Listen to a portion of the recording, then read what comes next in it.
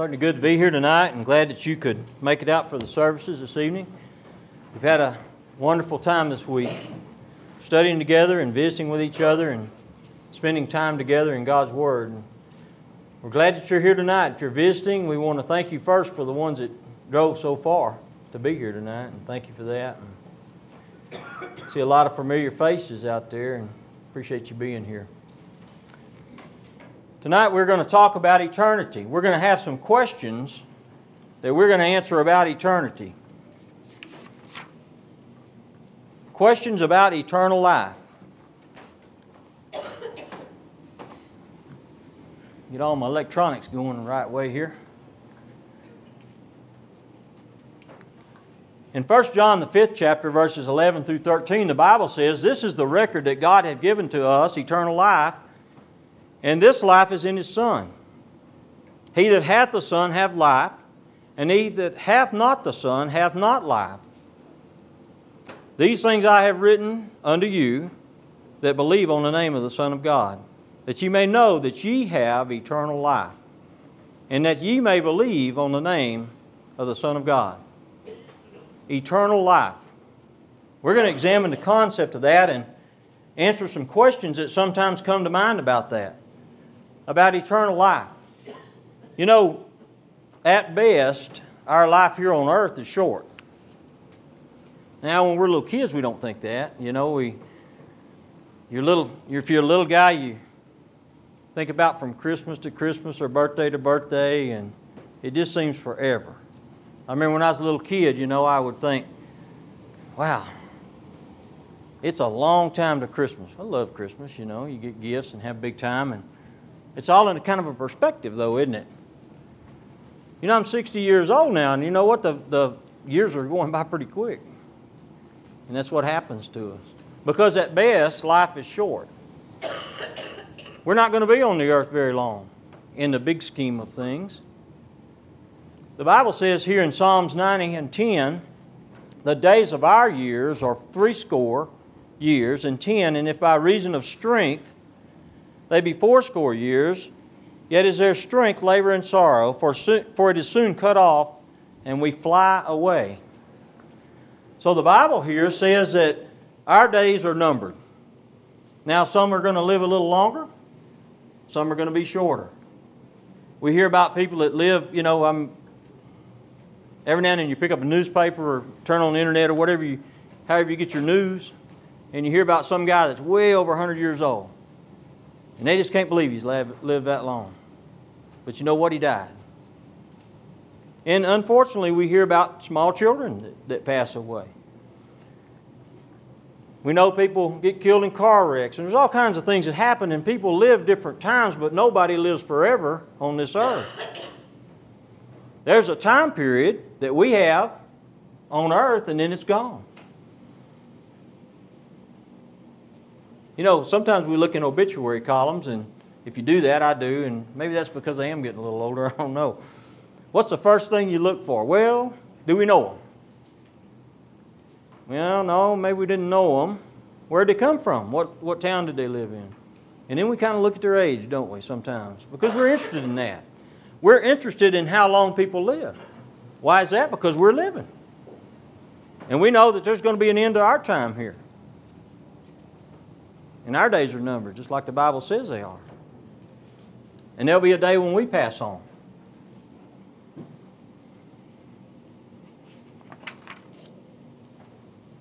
In James 4 and 14, the Bible says here, "Whereas you know not what shall be on the morrow, for what is your life? It is even a vapor that appeareth for a while, then vanisheth away." Now, I guess I can't think about this scripture, about our life being a vapor, that is. I can't think about that without thinking about an old tea kettle. Now, people don't use tea kettles much anymore, although I did buy one the other day. You can still buy them. Well, the one Mama had, she'd put it on the stove to heat water. Before long, you'd hear it go off. You'd look over there and there'd be a vapor coming out of it. And when I think about the scripture, I think about that vapor because you can see it. It's visible to you. You know it's there, but it doesn't last very long, does it? it vanishes away. Down in our part of the country, I'm from Beaumont, Texas, and we have a lot of oil refineries down that way. A lot of you have been down there. If you drive by those oil refineries, steam is coming off all the time. You think it's pollution, but most of the time it's not, or at least that's what they tell us. But it's a vapor. And you can see it. It's like a jet going across the sky sometimes. You can see a vapor trail. So it's visible, but it goes away. And the Bible describes that as our life. It's here for a while, then it fades away. You know, that is something that will always be. It relates to our physical life. But Jesus came to give us eternal life through Him and with Him. One of the most noted scriptures probably that there is, John 3:16. For God so loved the world that He gave His only begotten Son. He gave His only begotten Son, that whosoever believeth in Him should not perish, but have everlasting life. Everlasting life. This scripture is talking about everlasting life with Jesus, the ones who believe in Him and obey His commands and follow that through their belief. Again, in John 5:24, the Bible says, Verily, verily, I say unto you, he that heareth my word and believeth on Him that sent Him have everlasting life, and shall not come unto condemnation, but is passed from death unto life. Now I want to stop here for just a minute and look at that scripture. Let's focus on something right here. Verily, verily, this is Jesus talking, I say unto you, that he that heareth my word. Jesus is talking about us hearing Him. Do you think that means just those words hitting your ears? That you just physically hear it when you it's read from the Scripture? What it means is that you hear it and you heed it. You remember when you was a kid, I know my dad did, he'd tell me to do something, I wouldn't do it, and he'd say, Tom, do you hear me? Are you hearing me, boy? What did that mean? It meant that he had talked to me, but I was supposed to hear and heed. I believe that's what that's talking about here. Verily I say unto you, hear that he that heareth my word and believeth on Him that sent me have everlasting life. Everlasting life. What a strange concept to a non-believer, but to us, it means so much. So what is eternal life? Well, eternal life with God is only found through His Son Jesus.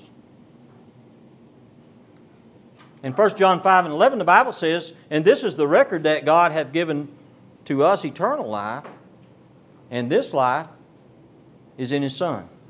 So we know that eternal life with God is only going to be through His Son, Jesus Christ. Only through that. But, you know, mankind strives for eternal life. Ponce de Leon, Spanish explorer, came over this way on a boat in the 1500s and searched for the fountain of youth. What was he trying to do? Why do you think he wanted the fountain of youth? Well, that's exactly what he wanted to do. He wanted to have eternal life, but he wanted to have it here. And people do all kinds of things to extend their life. I mean, they do everything. They take vitamins, do exercise programs, and do all kinds of things. Now, I'm not saying that that's a bad thing to do. You know, I think probably I ought to get more exercise, and I probably ought to take more vitamins, but I don't. But some people are trying to stretch the days of their life just because they might not want to face what is at the other end. So they strive for a long life. Ponce de Leon never found it. It never was there to begin with. We know that. I want to introduce to you, if you don't know this, a term called cryonics. I had to look that one up too, okay? I knew it existed, but I didn't know that it really had an official name, but it does. And let's talk about cryonics for just a minute, because people actually strive and believe in this right here. So let's talk about it. Cryonics is the low temperature preservation of humans and animals who can no longer be sustained by contemporary medicine, with the hope that healing and resuscitation may be possible in the future. Cryonics, big old fancy word for somebody getting put in a deep freeze after they die. Why do they do that? Well, cryonics, for the reason of cryonics, is that they're hoping they're going to find a cure for what killed this guy.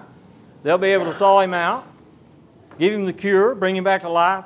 How ridiculous that sounds to us.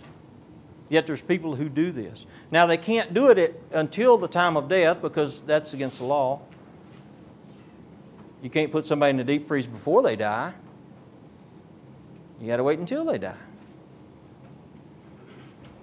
And that sounds pretty silly to us, doesn't it? Yet people try all of these things, cryonics and all of this other stuff that they do. They search for the fountain of youth to try to have eternal life, when they could have had it with the Son. With Jesus Christ, they could live in eternity with God. But they don't. Some don't. Many do. Many don't. You know, some of the Eastern cultures believe that an honorable death and death with honor will give you eternal life. And some people try to balance the good things that they can do in life against the bad things that they can do. And they keep score. It's a personal score that they have. And it's like the old scales of justice. And they keep doing the good things and they keep doing the bad things, and they hope at the end of their time that the balance will be towards an eternal life with God. We know that that's not right. Some people try to give enough money to the poor. Some people not try to give enough money to the Red Cross or American Cancer Society, and those are all great things to give to. If you give to them, then great. But that giving to them is not going to earn your way into heaven. It's only through the blood of Jesus Christ that we can find eternity with God. But people strive to do things. They try to overdo the bad things in their life and have that eternal life.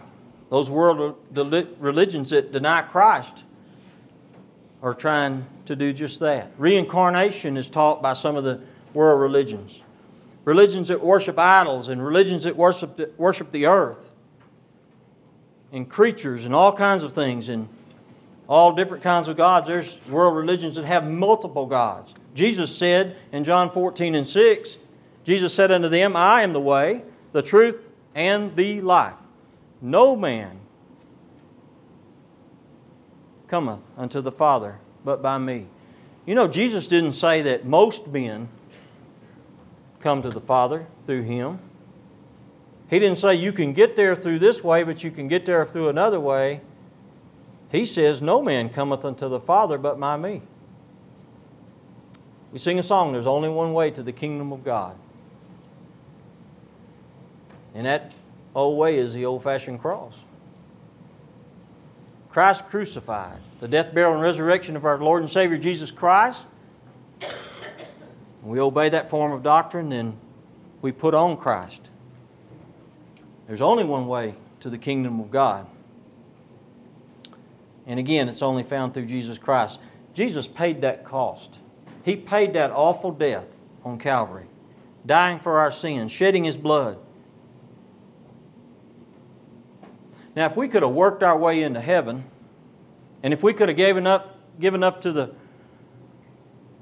Red Cross or American Cancer Society, and if we could have done all of those things, then why would Jesus even have had to come and die? Think about that one for just a minute. I want you to think about that.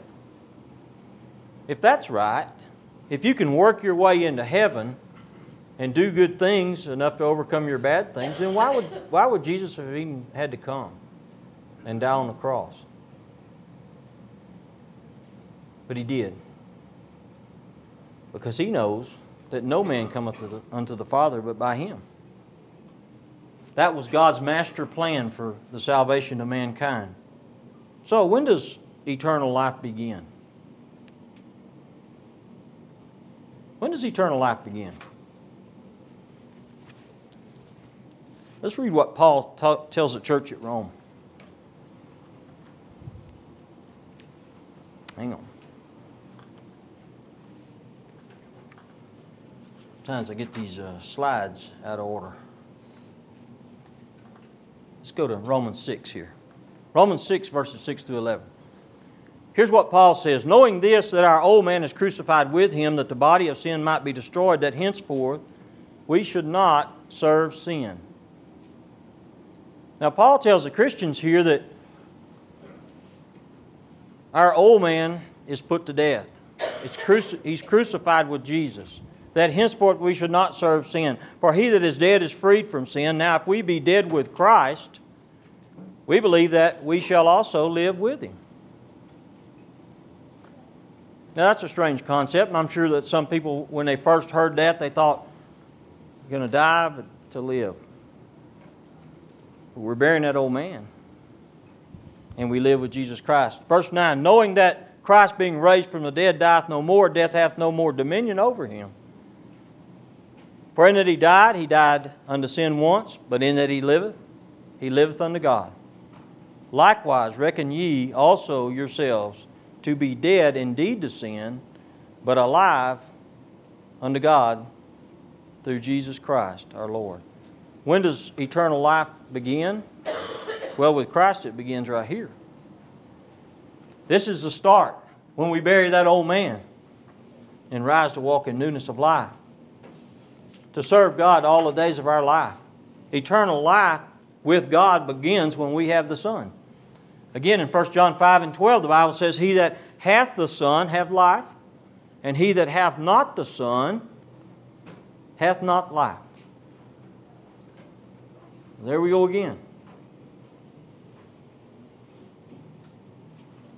What about those people that don't have the Son? What about that? You know, none of us really want to live eternally without Jesus Christ. You really get to thinking about that concept, about living eternally without Jesus Christ. Do you really want to be there? No, sir. Eternity. We can't even begin to think about that. We always think in terms of time periods. 40-hour work weeks. I'm so old. You're that old. We've been here a long time. This congregation's existed since this date, that date. And we're locked into time all the time. We're always measuring things. But eternity has no unit of measure. Oh, it can begin at a certain time, but it doesn't end. On and on and on and on. Eternity. What about eternal punishment? Matthew 25 and 30, and cast ye the unprofitable servant into outer darkness. There shall be weeping and gnashing of teeth. You ever think about gnashing of teeth for an eternity?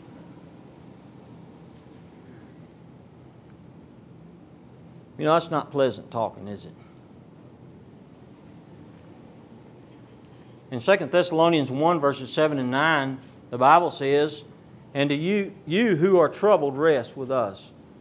When the Lord Jesus shall be revealed from heaven with His mighty angels in flaming fire, taking vengeance on them that know not God, and that obey not the gospel of our Lord and Savior Jesus Christ, who shall be punished with everlasting destruction from the presence of the Lord and from the glory of His power. Punished with everlasting punishment. From the presence of the Lord. Think about that. It's hard for us to even measure that in our mind. But it's true. Who's this for? It's for those that know not God and obey not the gospel. And Paul is talking about those that refuse to obey God's plan. Now, it does seem harsh, doesn't it, to talk about that. And I'll agree that probably there's a lot of religious settings across the United States where they won't preach this or they won't teach this. But I'm telling you, it's in the Bible. It applies to us. It applies to all mankind. It needs to be taught on. You know, I think of the scripture in 2 Corinthians 5 and 11 where Paul tells the church at Corinth, knowing therefore the terror of the Lord, we persuade men. That we are made manifest unto God, and I trust also are made manifest in your consciences. Paul didn't mind preaching about it, did he? He wasn't shy to say it. He knew the terror of the Lord, and he persuaded men to obey that gospel and change their life and walk in newness of life, serving God to the end of their days. So what must be done? How can you have Jesus? How can you put on Christ? Galatians 3:27. For as many of you as have been baptized into Christ have put on Christ. We're talking about eternity. We contact the blood through the death of Jesus Christ. The blood we contact in baptism. Romans 6, verses 4 through 11. One of my favorite places, and I'm sure it might be for you too. It's so clear. Paul was just so clear to these people in Rome when he was telling the church at Rome. He says, therefore we are buried with Him by baptism unto death. He talks about being buried in a watery grave of baptism. That like as Christ was raised up from the dead by the glory of the Father, even so we also should walk in newness of life. For if we've been planted together in the likeness of His death, we shall also in the likeness of His resurrection, knowing this, that our old man is crucified with Him. There's that old man again. There's that old man that we want to put off and put away and be free from. How are we doing that? In the watery grave of baptism. Buried with Him in baptism to rise and walk in newness of life and burying that old man. That the body of sin might be destroyed, that henceforth we should not serve sin. For he that is dead is freed from sin. What do you think that means? Freed from sin. We have no longer the guilt of sin. That sin in our life has now been paid for by the blood of Jesus Christ and through the blood of Jesus Christ, and we contact that blood in baptism. Now we're talking about eternity with Jesus Christ and God in heaven. Contacted in baptism. Goes on to say, now, if we be dead in Christ, we believe that we shall also live with Him, knowing that Christ being raised from the dead, dieth no more, death hath no more dominion over Him. For in that He died unto sin once, but in that He liveth unto God. Likewise, reckon ye also yourselves to be dead indeed unto sin, but alive unto God through Jesus Christ our Lord. That's what Paul taught those Christians at Rome. He teaches us that today. Being a new creature. Newness of life. Free from sin when we obey that form of doctrine. A new creature. Paul, again, here in 2 Corinthians 5 and 17, talks about a new creature. He says, therefore, if any man be in Christ, he is a new creature. And we destroyed the old man. What do we have? We have something new. Old things are passed away. Behold, all things are become new. So through baptism, we can enter that eternal life with our Lord and Savior. Born again. What an odd term that is, born again. Used to hear that a lot a few years ago, that people were born again Christians, but it's a valid term. Born again. The Scripture talks about it. In John 3, verses 1 through 5,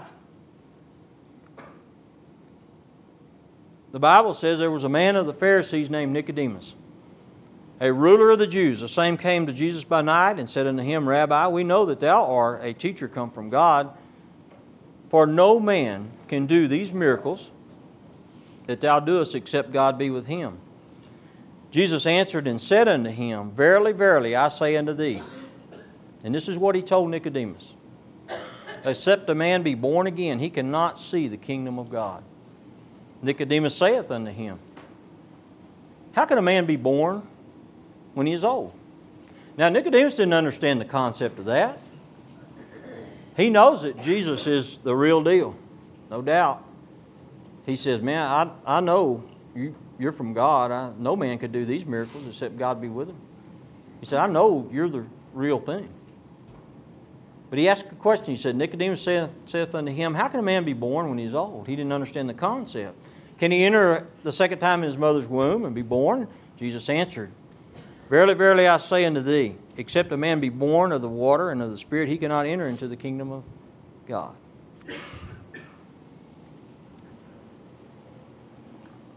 Nicodemus was told to be born again, to start over. Isn't that a great thing to be able to do anyway? Well, you know, when you think about the concept of being able to start over in your life, all the things that have been done in your life and all the things that you would probably rather not even remember are put away. You know, every now and then you hear somebody say, well, you know, I've done too many bad things in my life and I know God will not forgive me. That's not true. God will forgive you. God forgives sin. The Apostle Paul described himself as being chief of sinners. And you know, you get to studying Paul and what he did to Christians before he was converted. I mean, it was bad.